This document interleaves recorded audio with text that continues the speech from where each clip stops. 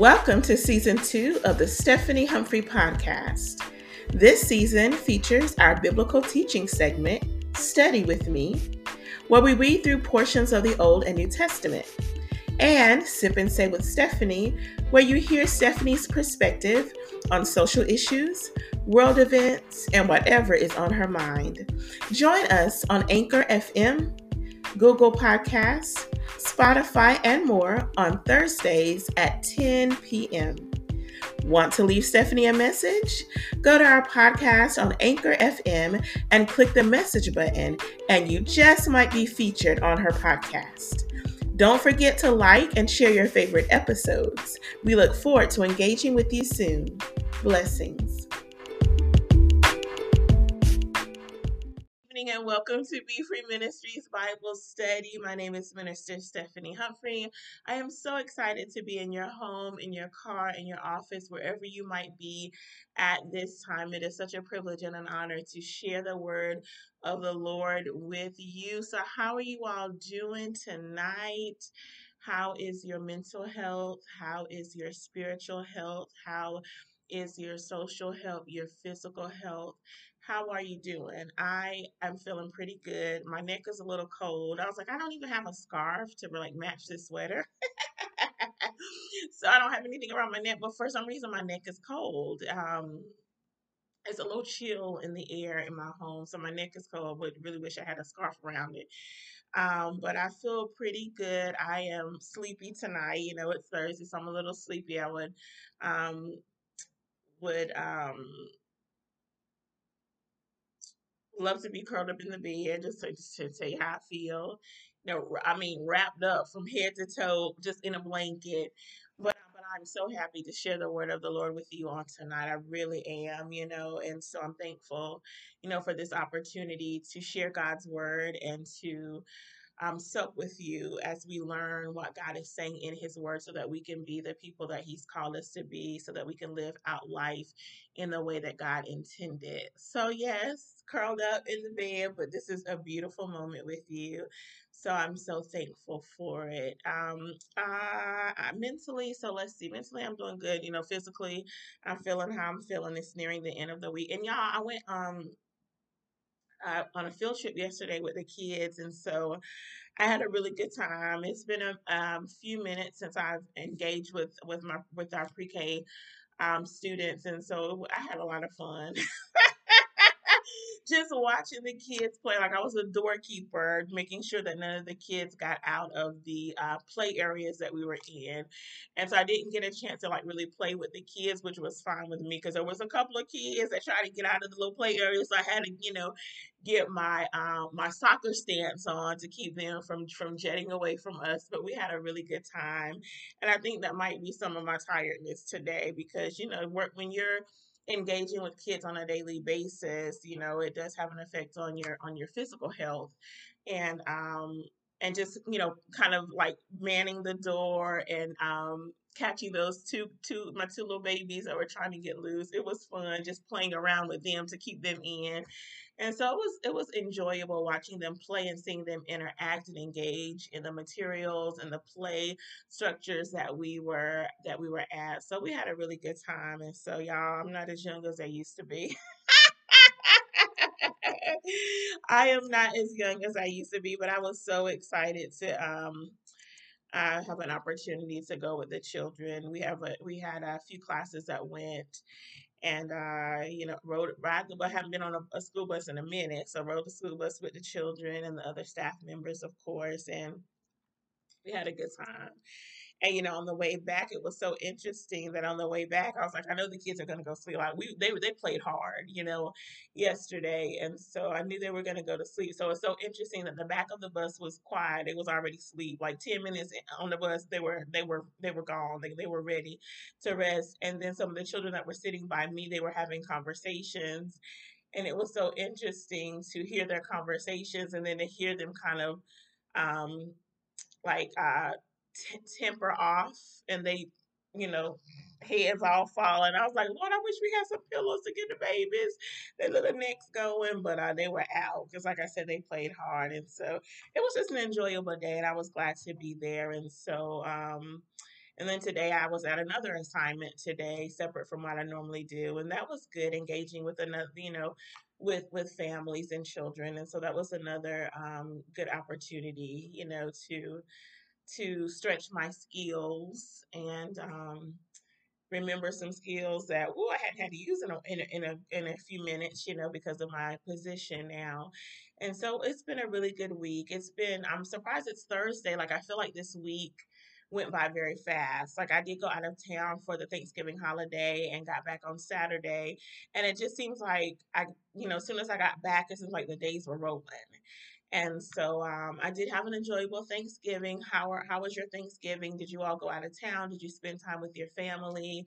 Did you just chill by yourself and was like, I'm gonna put my feet up, watch me some football, just chill, watch some Christmas movies, some Thanksgiving movies, like what did you do? You can add it to the chat or put it in the comment section later if you're listening to the rebroadcast. But I had a very enjoyable time on my Thanksgiving break.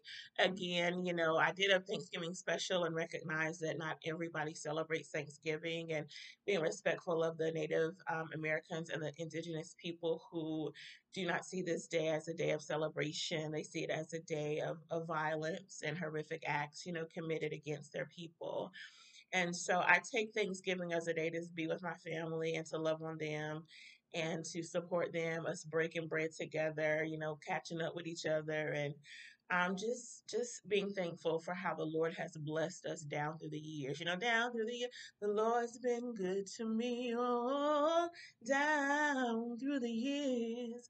So the Lord has been good to my family down through the years, and so that's what I take Thanksgiving as a day to be thankful for how God has blessed me, to be thankful for how God has blessed my family, to be thankful for the things that I have, and for the blessings that are to come. And so I appreciate having a day to do that. Of course, every day is a day of Thanksgiving.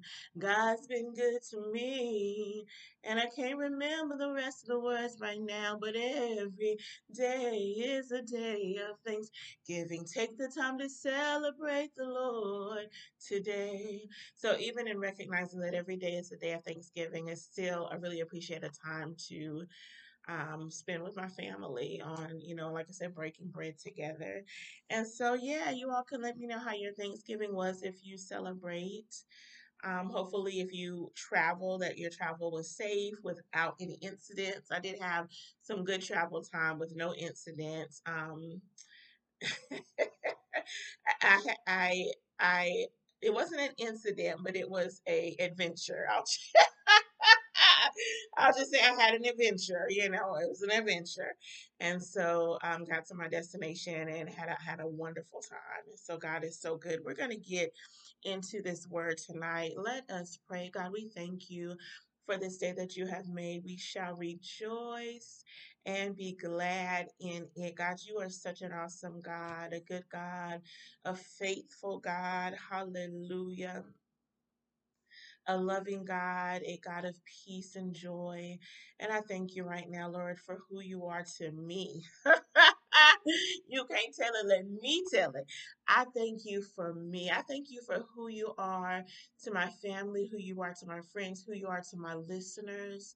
But God, I thank you for who you are to me. Hallelujah. Hallelujah. Hallelujah. Hallelujah. Hallelujah. Hallelujah. God, I pray that you will continue to reveal yourself to your people. God,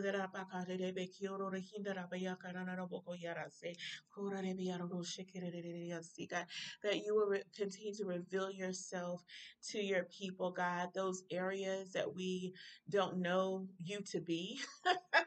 Like if we don't know you to be your friend, and we don't yet know you to be the lover of our soul, or we don't yet know you to be a deliverer or a healer, God, reveal yourself to us, God. Reveal those places within our heart that we have questions about you, or we're longing to know more about you, or we aren't quite sure if you can be a healer for me. I've seen you heal, know that you heal family, friends, co-workers, but God, can you be a healer for me?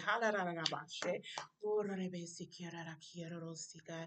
So reveal yourself to us, hallelujah, in ways that we don't know you yet, in ways of your heart that we haven't tapped into yet. God, reveal yourself to us, show yourself to us, hallelujah. Hallelujah. Hallelujah, God. And for all of us who might be going through something right now, who might be struggling with issues of abandonment or sickness or lack, insecurity, abuse, whatever the case may be, God.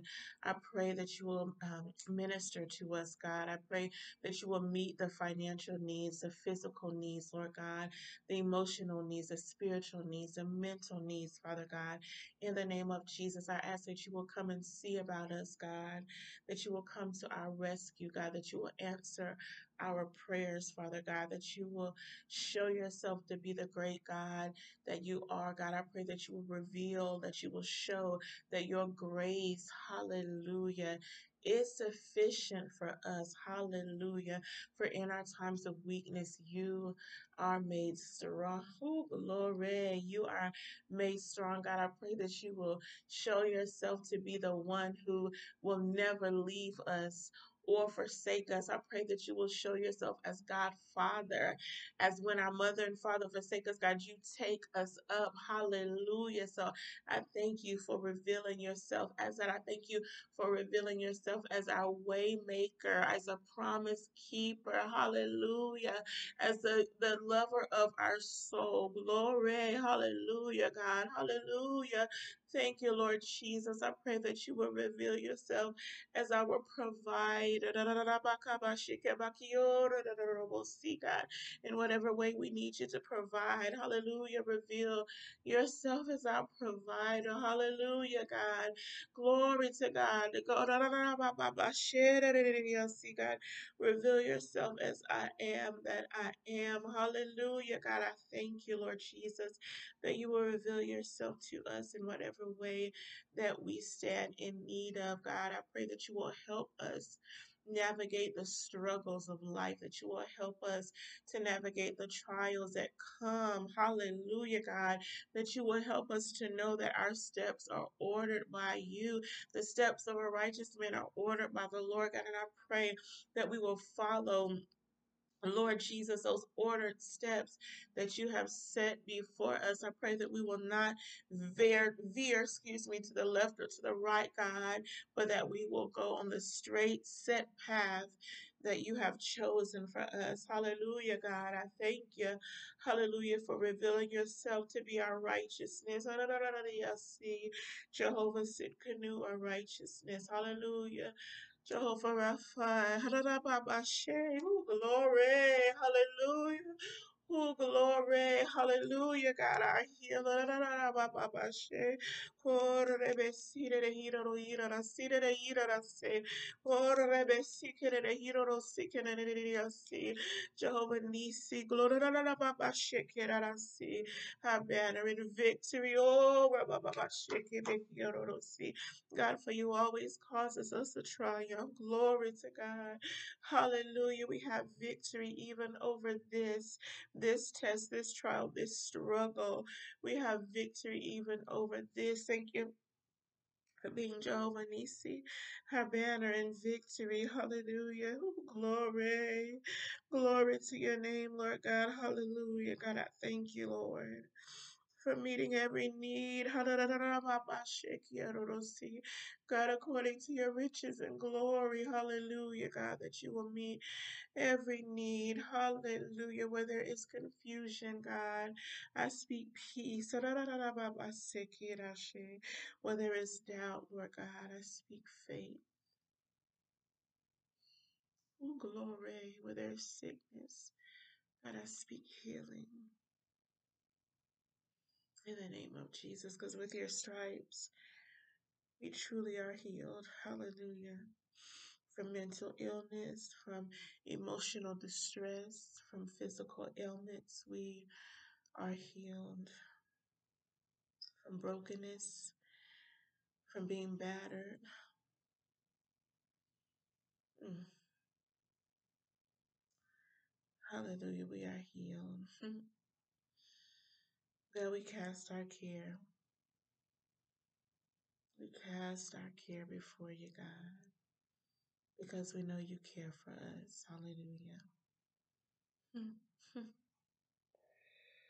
Mm. I keep just hearing that banner in victory. Jehovah Nisi, our banner in victory. Mm. Thank you for being our banner in victory, Father God. Hallelujah. Mm, mm, mm, mm.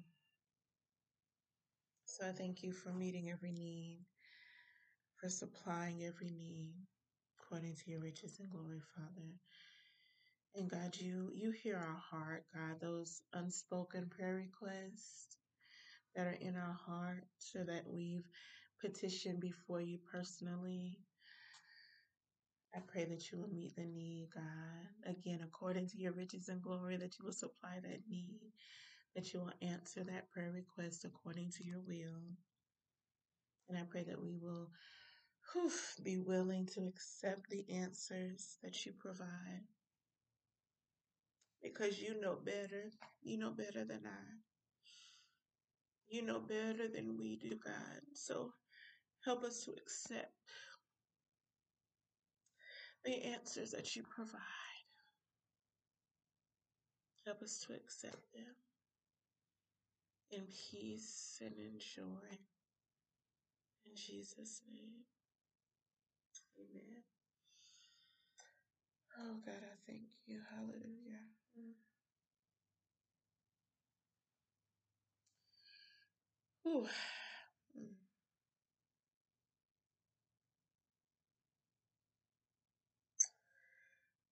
Oh, there's so much going on in our world.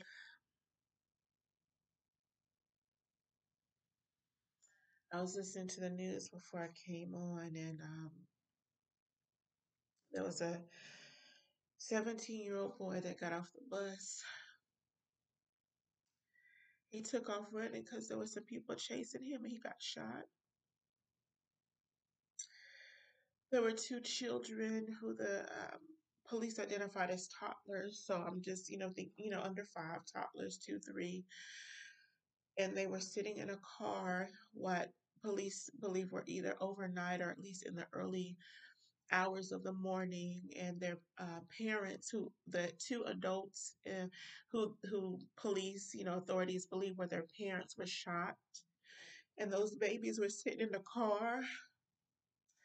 It hadn't been determined, how many hours, or whether it's, from last night or from, early this morning.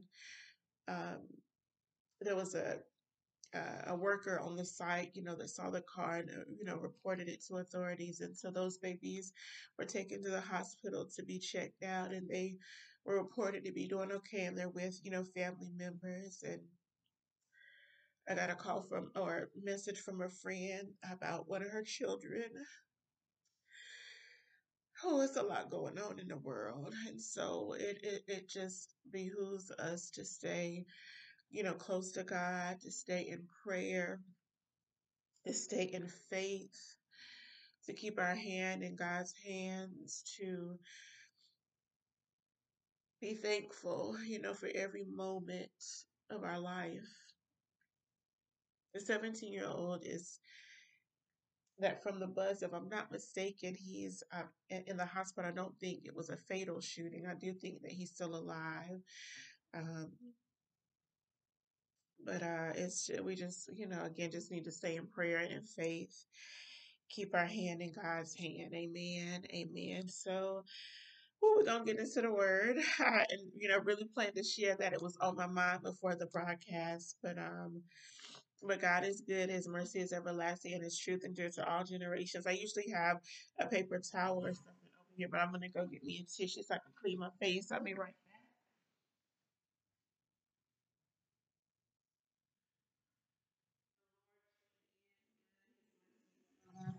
And his truth truly endures to all generations. Yes.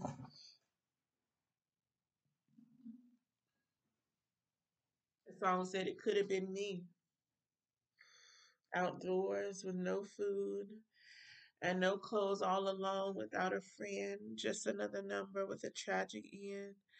But you didn't see fit to let none of these things be, or none of those things be. And every day by your power, you keep on keeping me. And I want to say thank you, Lord. Thank you, Lord, for all you've done for me.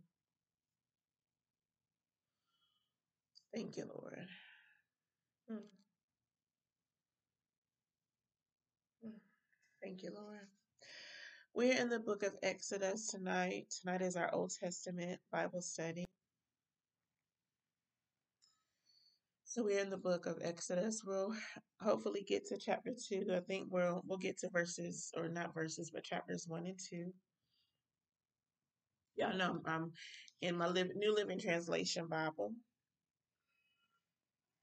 I love this story. I don't like the slavery part of this story, but I really do love this story about the Israelites in Egypt because of the deliverance that God gives to them. Yeah, like God's people are not going to stay down too long. God is going to deliver his people. He is going to heal his people. He's going to bring his people out. That has been my experience with the Lord. So Exodus takes us through the journey of the Israelites from the time, like we read last Old Testament Bible study, that Joseph's family had come to Egypt to seek grain because there was a famine in the land. And so Joseph invites, all of his family. His father's still alive. His mother had already passed away, but his Rachel had already passed away. So his father, Israel, had come, and who was Jacob, and God, changed his name to Israel. So him and all his brothers are there, like all 9 brothers. Um, there were some sisters. So Joseph has his dad and his brothers, like bring your families, bring your wives, your children, your livestock, come on into Egypt. And they found favor in Egypt. And as Joseph, as Exodus is closing, Joseph, um, lets him know that y'all meant this for evil, like y'all, all the wanting to destroy, wanting to kill me initially, throwing me in a pit, and eventually selling me. What you meant for evil, God meant it for good. And we also have, as Joseph is, as the last chapter of the last few verses of chapter 50, Joseph has passed away. He was 110, when he passed away. But his family is still living in Egypt when we get to Exodus chapter 1. And we will begin there. I think I'm going to read the entire Exodus chapter 1. It's 22 verses. So I'm going to go ahead and begin there. And again, Exodus takes us on the journey of the Israelites.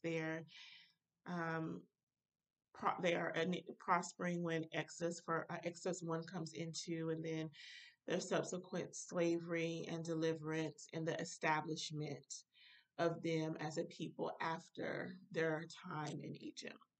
So these are the sons of Jacob who went with their father to Egypt, each with his family: Reuben, Simeon, Levi, Judah, Issachar, Zebulun, Benjamin, Dan, Naphtali, Gad, and Asher.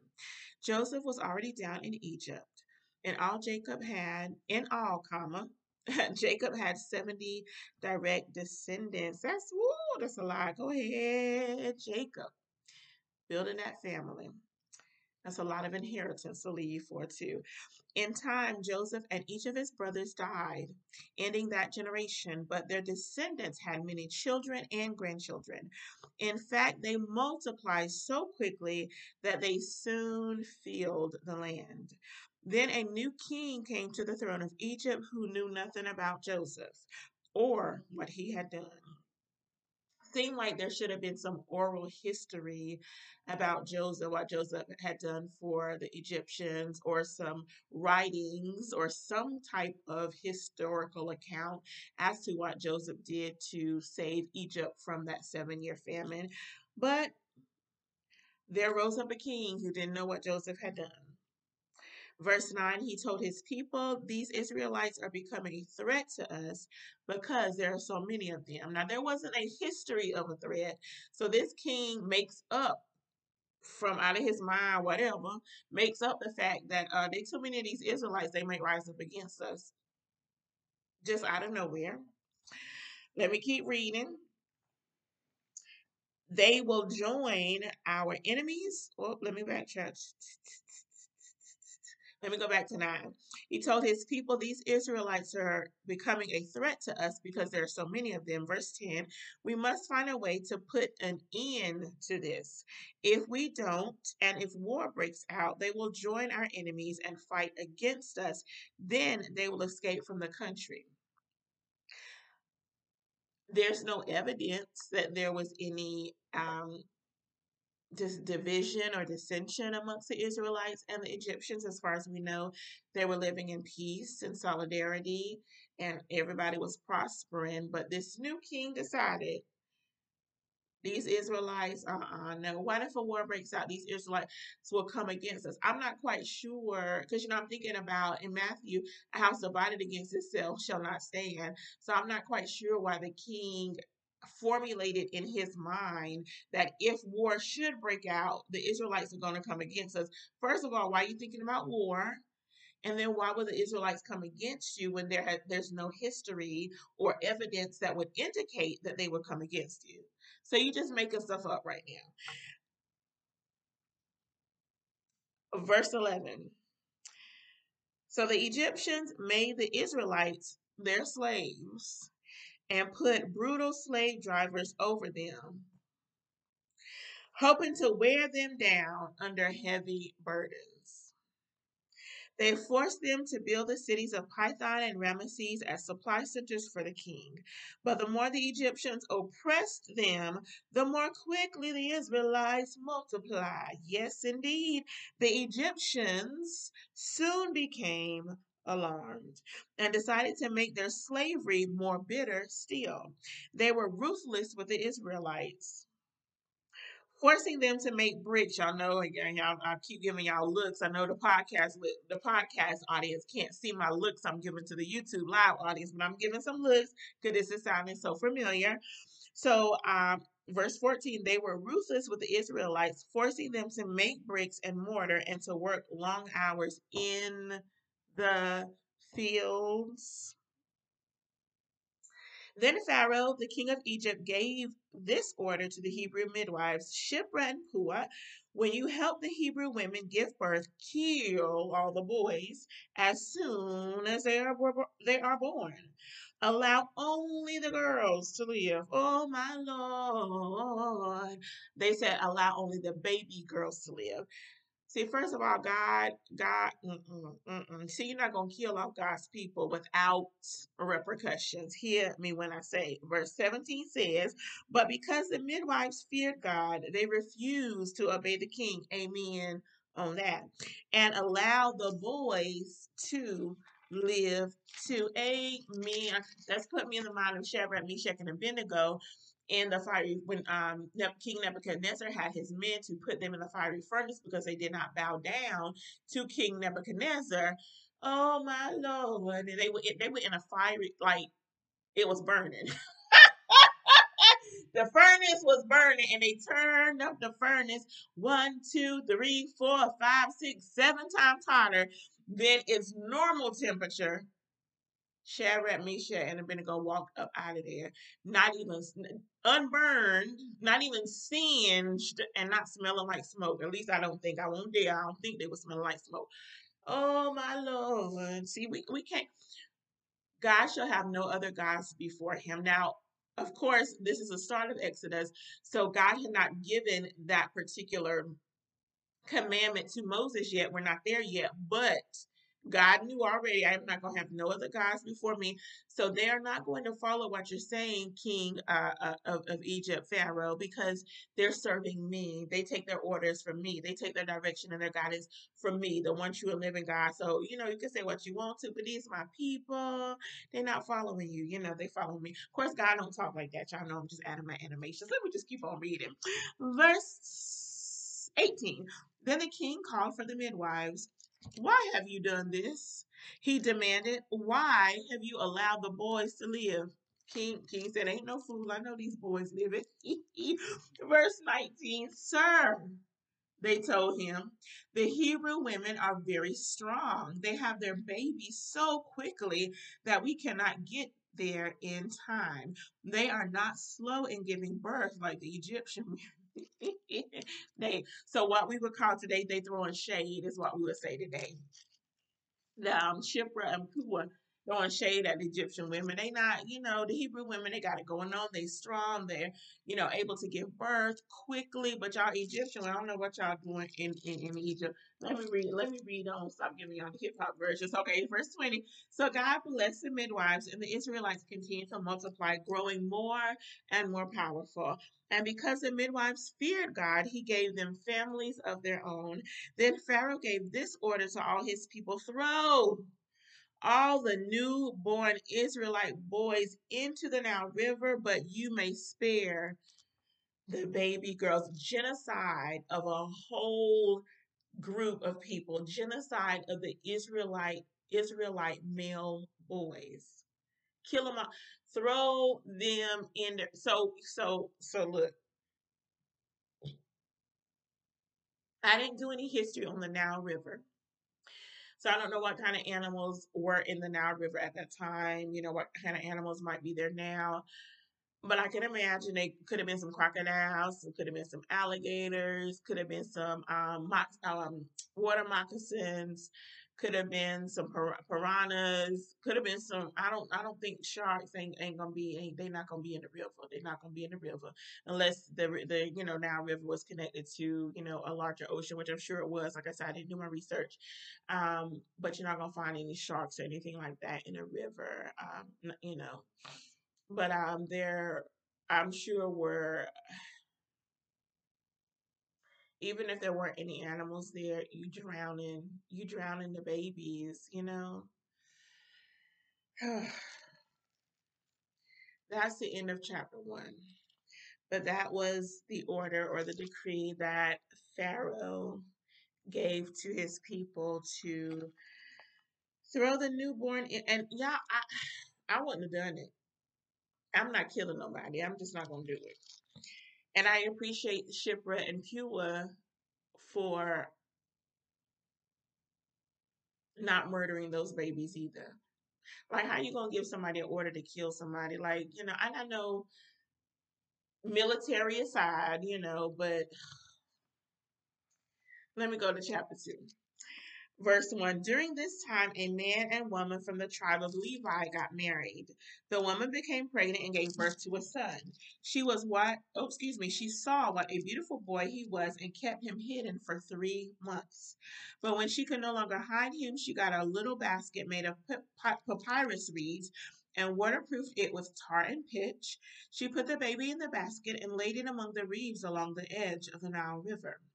The baby's sister then stood at a distance, watching to see what would happen to him. That would have been me, looking out for my baby brother. Like, I'm trying to see what's going on. Are there any animals? Like, I need to go out and get the basket, push it further. Like, what I need to do as big sis. So, verse 5. Soon after this, one of Pharaoh's daughters came down to bathe in the river, and her servant girls walked along the riverbank. When the princess saw the little basket among the reeds, she told one of her servant girls to get it for her. As the princess opened it, she found the baby boy. His helpless cries touched her heart. He must be one of the Hebrew children, she said. Now, y'all know the princess knew the decree that her dad had given for the Israelite male boys or male baby boys to be thrown in the river. So, just in case you don't know this story, let's listen to see what happened. Verse 7. Then the baby's sister approached the princess. Should I go and find one of the Hebrew women to nurse the baby for you? She asked. Come on, Miriam. Miriam was smart. That's good. Come on, Miriam. Watch out for that baby brother. Yes, ma'am. Yes, do, the princess replied. So the girl rushed home and called the baby's mother. Take this child home and nurse him for me, the princess told her. I will pay you for your help. So the baby's mother took her baby home and nursed him. Look at God. Later, when he was older, the child's mother brought him back to the princess, who adopted him to her son, or excuse me, as her son. The princess named him Moses, for she said, I drew him out of the water. So I've often thought, like, how did this happen as far as Pharaoh's decree that the baby boys were to be killed? How is it? Of course, we know God's protection and God's favor and God's destiny was, working on Moses's behalf. But I'm just wondering, did the princess go to her dad and be like, look, I got this baby at the river. No, the Hebrew lady is a Hebrew woman is nursing him. Don't nobody from Egypt better not throw my baby in the river. Like I don't know if she said my baby technically, but I'm just wondering, did she have a conversation with her dad about this Hebrew baby that she found, so that he could, have the protection of Pharaoh, because again, he had God's protection. God's protection is really all you need. If God be for you, who can be against you? But just thinking about it from the natural perspective, I'm wondering, did she have a conversation with her dad about it? Maybe when I get to heaven, I'll find out. I'm nothing I really need to know. I was just kind of curious, that he was able to stay with his mom those couple of years without, being hindered or being harmed in any way. Of course, based on the decree. All right, so we're continuing to read.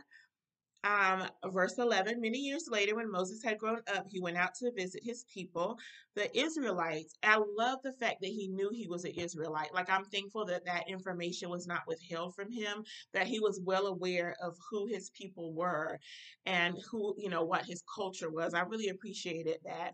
I don't know if it was because Pharaoh's daughter, the princess, told him, or if at this time he had developed a relationship with his sister. Of course he had with his parents, or with his mom and his sister were there when he was being nursed, but being I'm assuming she stopped nursing him maybe around 1 or 2, and he probably would not remember them, and so I'm just kind of wondering who had that conversation with Moses about this, you're my son, but you're an adopted son, like you're a Hebrew, by birth.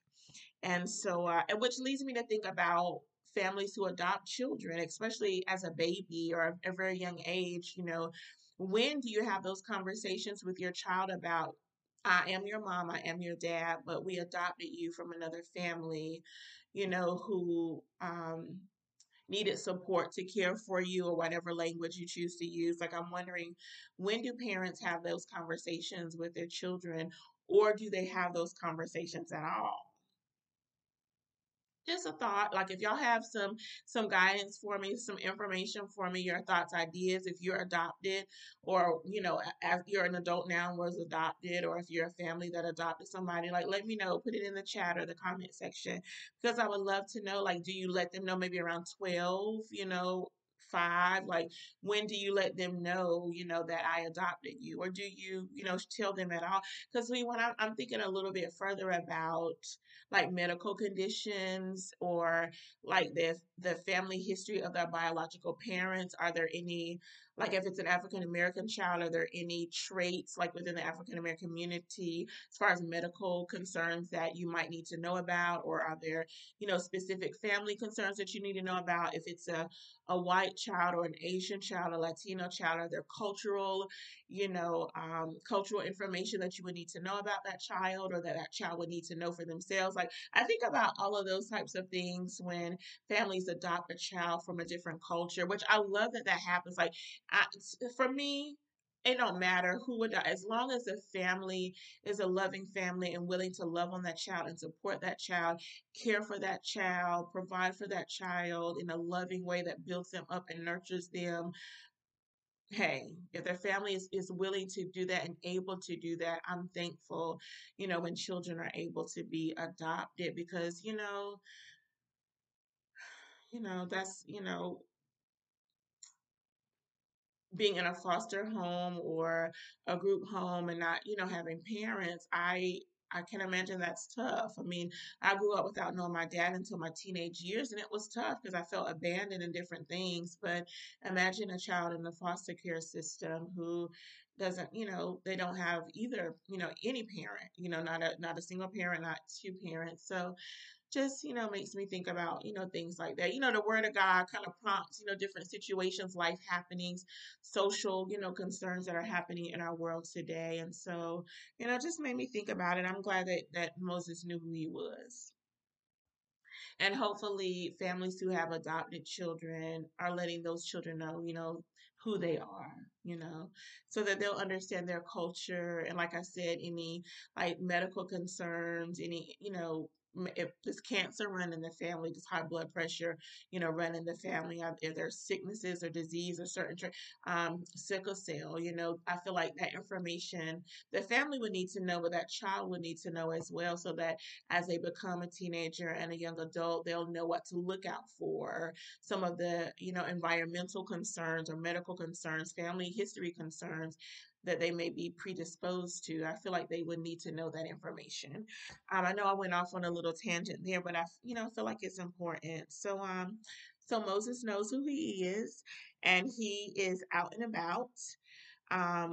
When he's out and about, he's seeing how his people are working so hard, how they're being forced to work so hard. So during his visit, during Moses' visit, he saw an Egyptian beating one of the Hebrew slaves. After looking around to make sure no one was watching, Moses killed the Egyptian and buried him. I'm sorry for laughing. And buried him in the sand. No, he should not have killed him. Maybe he could have beat him down. I don't know if it was an accidental killing, premeditated killing. Like, we don't know. I don't know. They could have been fighting, and in the midst of the fighting, Moses killed him. The Bible don't say. I don't know. It wasn't premeditated like before he got there, because but I'm just saying. So Moses kills this man, and he has the decency, to bury him. Um, Verse 14. Who do you think you are? The man replied, who appointed you to be our prince and judge. Do you plan to kill me as you killed the Egyptian yesterday? Oh, wait. I'm sorry. I went too far. Let me go up to verse 13. I just read verse 14. Let me go to verse 13. The next day, as Moses was out visiting his people again, he saw two Hebrew men fighting. What are you doing hitting your neighbor like that? Moses said to the one in the wrong. Who do you think you are? The man replied. Who appointed you to be our prince and judge? Do you plan to kill me as you killed the Egyptian yesterday? Somebody was watching. I look over in the corner watching to see what was going on.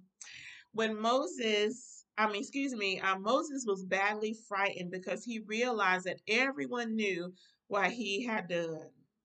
And sure enough, when Pharaoh heard about it, he gave orders to have Moses arrested and killed.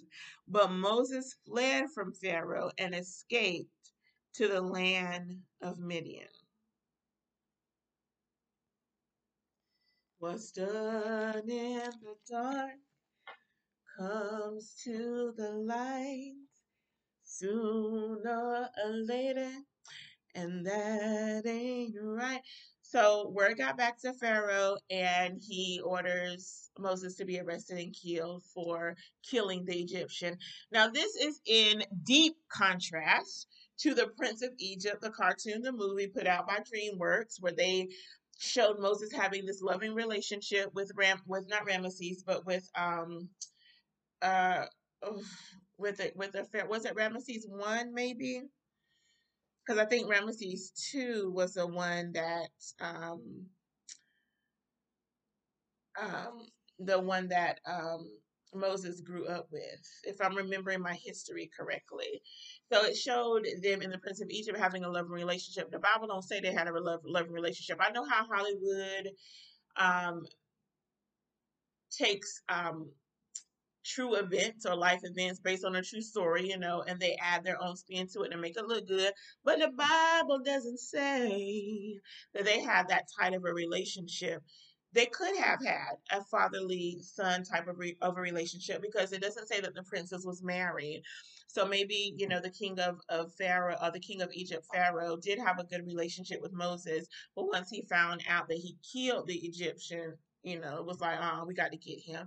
Then again, it could have been some tension there because of how Pharaoh oppressed Moses' people, oppressed the Israelites. We just don't know. So anyway, Moses, he fled from Egypt. We're still in verse 15. When Moses arrived in Midian, so let me backtrack. Let me see. But Moses fled from Pharaoh and escaped to the land of Midian. When Moses arrived in Midian, he sat down beside a well. Now it happened that the priest of Midian had 7 daughters who came regularly to the well. Now let me sit to draw water and fill the water troughs for their father's flocks. But other shepherds would often come and chase the girls and their flocks away. I don't know why they get chasing the girls away. They trying to feed their flock, get water for their family. But this is what happened.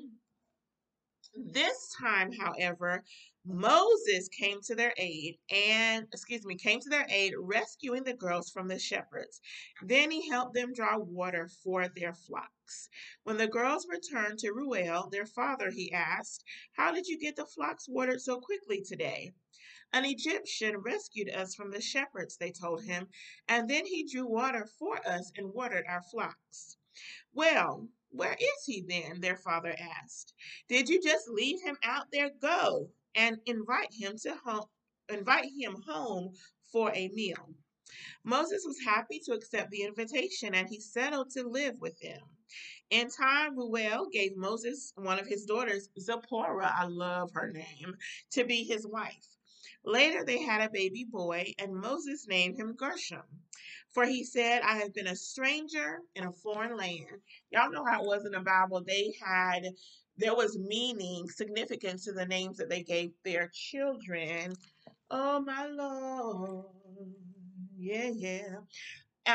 Verse 30, verse 23. Let me get this closer so I can see the small print better. Years passed and the king of Egypt died, but the Israelites still groaned beneath their burden of slavery. They cried out for help, and their pleas for deliverance rose up to God. God heard their cries and remembered his covenant promise to Abraham, Isaac, and Jacob. He looked down on the Israelites and felt deep concern for their welfare. I want us to not get it twisted here. I want us to recognize God saw his people even before their cries reached up to heaven. Do I believe that the Israelites waited all this time to cry out to God? No, I'm sure they did not. But God has an appointed time for all things. Do we always understand God's timing? No. Will we always agree with God's timing? No. And that's okay because God is sovereign. He can do what he wants, when he wants, how he wants, with who, for who he wants, because he's sovereign.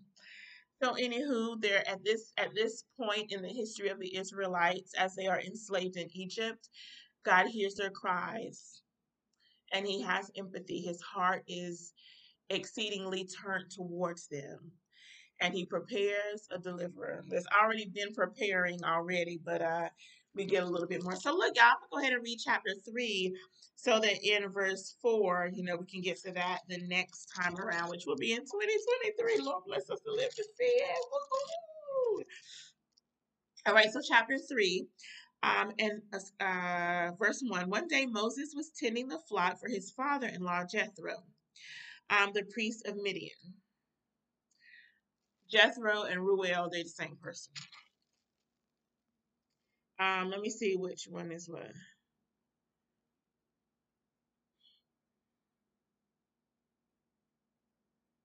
Okay, I was thinking it was going to tell us what the Hebrew name was, probably Ruel, and then Jethro. He was known, by both of the names.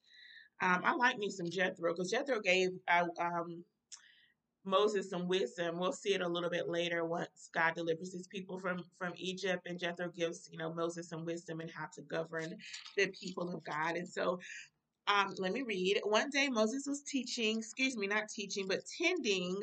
Lord, let me bring this closer so I can see. Tending the flock of his father-in-law Jethro. the priest of many. I think I'm gonna have to buy me another New Living Translation Bible because I've had this for many years when my eyes were 20/20, and now that they have a slight decline, I think I need to get a larger print so that even with my glasses I can see clearly. Praise the Lord. Y'all pray for me here. Um, and he went deep into the wilderness near Sinai, the mountain of God. Sinai. Suddenly the angel of the Lord appeared to him as a blazing fire in a bush.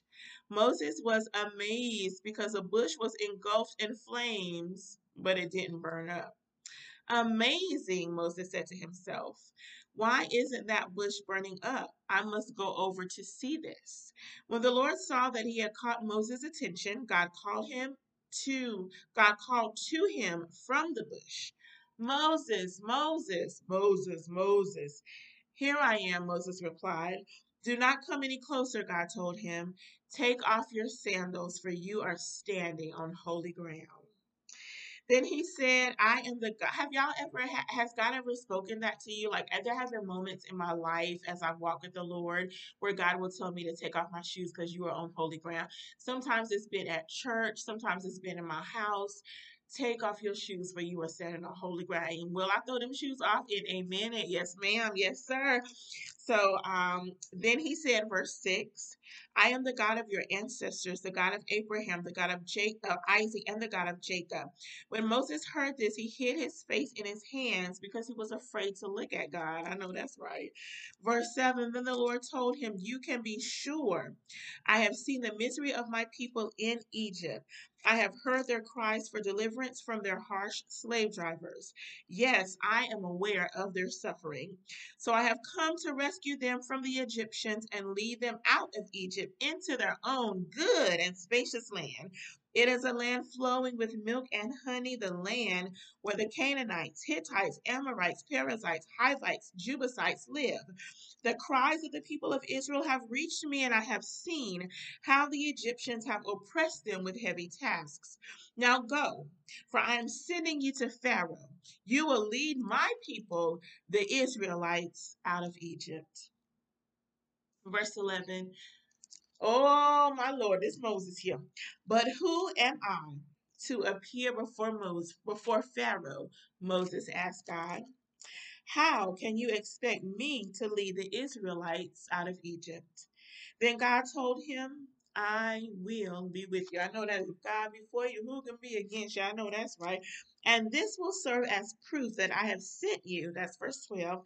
When you brought the Israelites, excuse me, when you have brought the Israelites out of Egypt, you will return here to worship God at this very mountain. Come on now, Mount Sinai. But Moses protested. Come on, somebody. If I go to the people of Israel and tell them the God of your ancestors has sent me to you, they won't believe me. They will ask, which God are you talking about? What is his name? Then what should I tell them? God replied, I am the one who always is. King James Version, I am that I am. Yeah, come on, somebody. Yeah, yeah, yeah. I am that I am. Our New Living Translation says, I am the one who always is. But always was, is, and is to come. That's just me talking. It is. Okay, let me get back to the scriptures. I am has sent. Wait a minute. Let me go back. Got a little excited there. Let me get to the scripture. Just tell them I am has sent me to you. God also said, tell them the Lord, the God of your ancestors, the God of Abraham, the God of Isaac, and the God of Jacob has sent me to you. This will be my name forever. It has always been my name, and it will be used throughout all generations. The God of Abraham, Isaac, and Jacob. Yes, indeed. Now go and call together all the leaders of Israel. Tell them, the Lord, the God of your ancestors, the God of Abraham, Isaac, and Jacob, appeared to me in a burning bush. He said, you can be sure that I am watching over you and have seen what is happening to you in Egypt. I promise to rescue you from the oppression of the Egyptians. I will lead you to the land now occupied by the Canaanites, Hittites, Amorites, Perizzites, Hivites, and Jebusites, a land flowing with milk and honey. The leaders of the people of Israel will accept your message. Then all you must go then all of you must go straight to the king of Egypt and tell him, the Lord, the God of the Hebrews, has met with us. Let us go on a 3-day journey into the wilderness to offer sacrifices to the Lord our God. But I know that the king of Egypt will not let you go except under heavy pressure. So I will reach out and strike at the heart of Egypt with all kinds of miracles. Then at last he will let you go, and I will see to it that the Egyptians treat you well. Yeah, child. And God and they did. And they did. We're gonna get to it. We're gonna get to it. They will load you down with gifts, so you will not leave empty handed. I mean, they had gold, they had jewelry, they had all kinds of things leaving up out of Egypt. Come on, somebody. Verse 22. The Israelite women will ask for silver and gold jewelry and fine clothing from their Egyptian neighbors and their neighbors' guests. With this clothing, you will dress your sons and daughters. In this way, you will plunder the Egyptians. God don't do nothing halfway. God does not do anything halfway. God does a complete work. Hallelujah. So not only was he going to deliver them, but he was going to give them some treasures as they are walking out their delivery. Come on, somebody. They leave them with some spoils. Yes. I really am going to stop right there. I could go into chapter 4, but I'm not because it's kind of long. You know what? It's 7:28. You know what? Let me go ahead and hit chapter 4. That way I can get. I said I was going to stop at 3, but I'm going to go ahead and let me go on and hit chapter 4 because it coincides. I'll be quick. But Moses protested again, doggone. This is third. This is number 3. Moses is number 3. Look, they won't believe me. They won't do what I tell them. They'll just say the Lord never appeared to you. Then the Lord asked him, "What do you have there in your hand?" "A shepherd's staff," Moses said. "Throw it down on the ground," the Lord told him. So Moses threw it down, and it became a snake. Moses was terrified, so he turned and ran away. Then the Lord told him, "Take hold of its tail." So Moses reached out and grabbed it, and it became a shepherd's staff again. Perform this miracle, and they will believe you," the Lord told him. Then they will, I turn the page. I realize that the Lord, the God of their ancestors, the God of Abraham, the God of Isaac, and the God of Jacob, really has appeared to you. Then the Lord said to Moses, "Put your hand inside your robe." Moses did so, and when he took it out again, his hand was white as snow with leprosy. "Now put your hand back into your robe again," the Lord said. Moses did, and when he took it out this time, it was as healthy as the rest of his body. "If they do not believe the first miraculous sign, they will believe the second," the Lord said. "And if they do not believe you even after these 2 signs, then take some water from the Nile River and pour it onto the dry ground. When you do, it will turn into blood." Um, hmm. But Moses pleaded with the Lord, "Oh Lord, I'm just not a good speaker." This is number 4, Moses. "I never have been, and I'm not now. Even after you have spoken to me, I'm clumsy with words." "Who makes mouths?" the Lord asked him. "Who makes people so they can speak or not speak, hear or not hear, see or not see? Is it not I, the Lord? Now go and do as I told you. I will help you speak well, and I will tell you what to say." But Moses pleaded again. "Come on, Lord, please send somebody else." That's number 5, Moses. Send somebody else, Lord. Uh, the Every excuse he can come up with, Moses got excuse after excuse why he cannot fulfill the calling that the Lord has placed on his life. So God makes an exception for Moses. Verse 14, then the Lord became angry with Moses. Number 5, Moses. The Lord became angry with Moses. "All right," he said, "what about your brother Aaron the Levite? He is a good speaker. And look, he is on his way to meet you now. And when he sees you, he will be very glad. You will talk to him, giving him the words to say. I will help both of you to speak clearly, and I will tell you what to do. See, God won't gonna let Moses off the hook. He said, I will help both of you to speak clearly. Come on, somebody, because see, I gave you the calling. I put the calling on your life, but I'm gonna get your brother Aaron to help you. But I'm gonna still make it so that your mouth will open up and speak clearly so you can deliver the message that I need to give to Pharaoh and the Egyptians. Come on in here, somebody. Verse 15, you will talk to him, giving him, okay, I read that. Verse 16, Aaron will be your spokesman to the people, and you will be as God to him, telling him what to say. Verse 17, and be sure to take your shepherd's staff along so you can perform the miraculous signs I have shown you. Oh Lord. Let me keep reading. I got a couple more a few more verses, a few more verses. Then Moses went home and talked it over with Jethro, his father-in-law.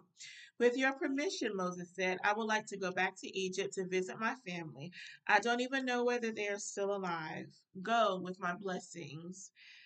Jethro replied, or with my blessing, Jethro replied. Before Moses left Midian, the Lord said to him, do not be afraid to return to Egypt, for all those who wanted to kill you are dead. So Moses took his wife and sons, put them on a donkey, and headed back to the land of Egypt. In his hand, he carried the staff of God. Then the Lord reminded him, when you arrive back in Egypt, go to Pharaoh and perform the miracles I have empowered you to do. Come on, somebody. But I will make him stubborn, so he will not let the people go. Then you will tell him, this is what the Lord says: Israel is my firstborn son. I commanded you to let him go so he could worship me. But since you have refused, be warned. I will kill your firstborn son. Sowing and reaping happens. Verse 24. On the journey, when Moses and his family had stopped for the night, the Lord confronted Moses and was about to kill him. But okay, wait a minute. Okay, hold on. Okay, let's keep reading. But Zipporah, his wife, took a flint knife and circumcised her son. She threw the foreskin at Moses' feet and said, what a blood smeared bridegroom you are to me. When she called Moses a blood smeared bridegroom, she was referring to the circumcision. After that, the Lord left him alone.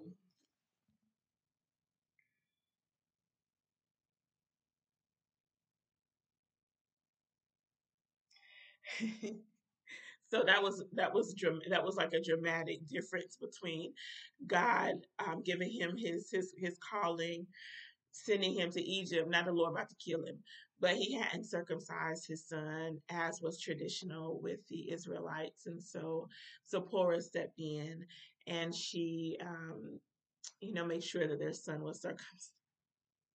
Thank God. So the Bible says, he that findeth a wife findeth a good thing and obtaineth favor of the Lord. Now, mind you, Proverbs, God had not given this Proverbs yet, but it was still a part of God. It was gonna come, because God knows the beginning, the end, and the beginning. So even though we may not have the word, God knows that the word is coming. So his favor, Zipporah, his wife, helped save him from being killed by the Lord. Come on, somebody. All right, let me what verse I'm at. Verse 27. Now the Lord had said to Aaron, excuse me, go out into the wilderness to meet Moses. So Aaron traveled to the mountain of God where he found Moses and greeted him warmly. Moses then told Aaron everything the Lord had commanded them to do and say, and he told him about the miraculous signs they were to perform. So Moses and Aaron returned to Egypt and called the leaders of Israel to a meeting. Aaron told them everything the Lord had told Moses, and Moses performed the miraculous signs as they watched. The leaders were soon convinced that the Lord had sent Moses and Aaron, and when they realized that the Lord had seen their misery and was deeply concerned for them, they all bowed their heads and worshiped. Again, a very different story was depicted in the movie The Prince of Egypt. My Lord, because Moses started the when Moses came to Egypt, his brother Aaron started throwing mud at him. I was not happy with his brother. So again, creative license in Hollywood. That's why even when, because like they did Prince of Egypt, they've done Joseph with the color many colors. They've done Noah with Russell Crowe. We just need to know God's word and read it for ourselves, so that when movies or TV shows come out about the Bible, we know God's word for ourselves. What was the one I'm singing? The Passion of the Christ. Now that doggone Passion of the Christ. Yeah, yeah. All right, so I'm done with my Bible reading. I'm not going to say too much about it because everything in here in my thought process is pretty much self-explanatory. This is building the foundation of God delivering his people from Egyptian enslavement. It really reminds me, the Egyptian enslavement reminds me a lot about enslavement of African people. Granted, African people were stole from their land and sold into slavery or captured, sometimes sold into slavery, sometimes captured by slave catchers, and whereas the Israelites were already in Egypt, they were already part of their way of life, of their, part of the community, and they were, put into slavery. But a lot of the similarities are there, as far as Egyptian or the Israelites enslaved in Egypt and Black people enslaved during the 1600s, 17, 18, a little bit of the 19. Even though 1865, but it was as if the Emancipation Proclamation was not even signed. And even still, there are, there's a lot going on. So I'm going to stop there. Again, building the foundation of I keep saying Egyptian, but Israelite deliverance from Egypt. The next Old Testament Bible study will actually be in January. Will be in the new year 2023. So the Lord blesses us to see it. We will see you back for Old Testament Bible study on January the 5th. 2023. But for now, next Thursday at 6:30 p.m., we will be back for New Testament Bible study. We are in Matthew. I don't know which part of Matthew we were in. Let me see if I can find the last chapter in Matthew that we read, because at this moment I cannot recall. So let's see if I can look it up very quickly. In the meantime, Tuesday was actually Giving Tuesday, and I did send out some information about giving to Aunties Against Abuse. Giving Tuesday is gone. Obviously, it's Thursday, but if you would like to give to my nonprofit, it is a 501c3 organization, Aunties Against Abuse. We would really appreciate every donation that you can give to support the young ladies that we educate, equip, empower, and advocate for. We have given them back to school supplies. We have purchased some items for them for the Christmas holiday, some clothing and other items to support them as a young lady, to keep them encouraged, to give them some nice new clothes for the Christmas celebration. And we will be honoring them very this month, and having an end of the year celebration. So the funds that you donate to Aunties Against Abuse, it goes to support our young ladies in their needs, in their education, in our teaching sessions. When we gather together in person, we do provide a meal for them, so it helps support us feeding them. Next year, we're going to eventually get into getting them some personal care items to support them, because as women, we have some extra things going on that men don't have, so we'll help support their families in meeting those physical needs as well. And so we're looking to expand the ministry and have more resources for our young ladies to tap into. So we welcome you to give to Aunties Against Abuse. I will put the link in the description so that you can have that. Um, Be Free Ministries is a wholehearted supporter of Aunties Against Abuse. Yes, I do lead both ministries, but they are very separate entities. And so we do wholeheartedly support, again, Aunties Against Abuse. So, yeah, go check out our website.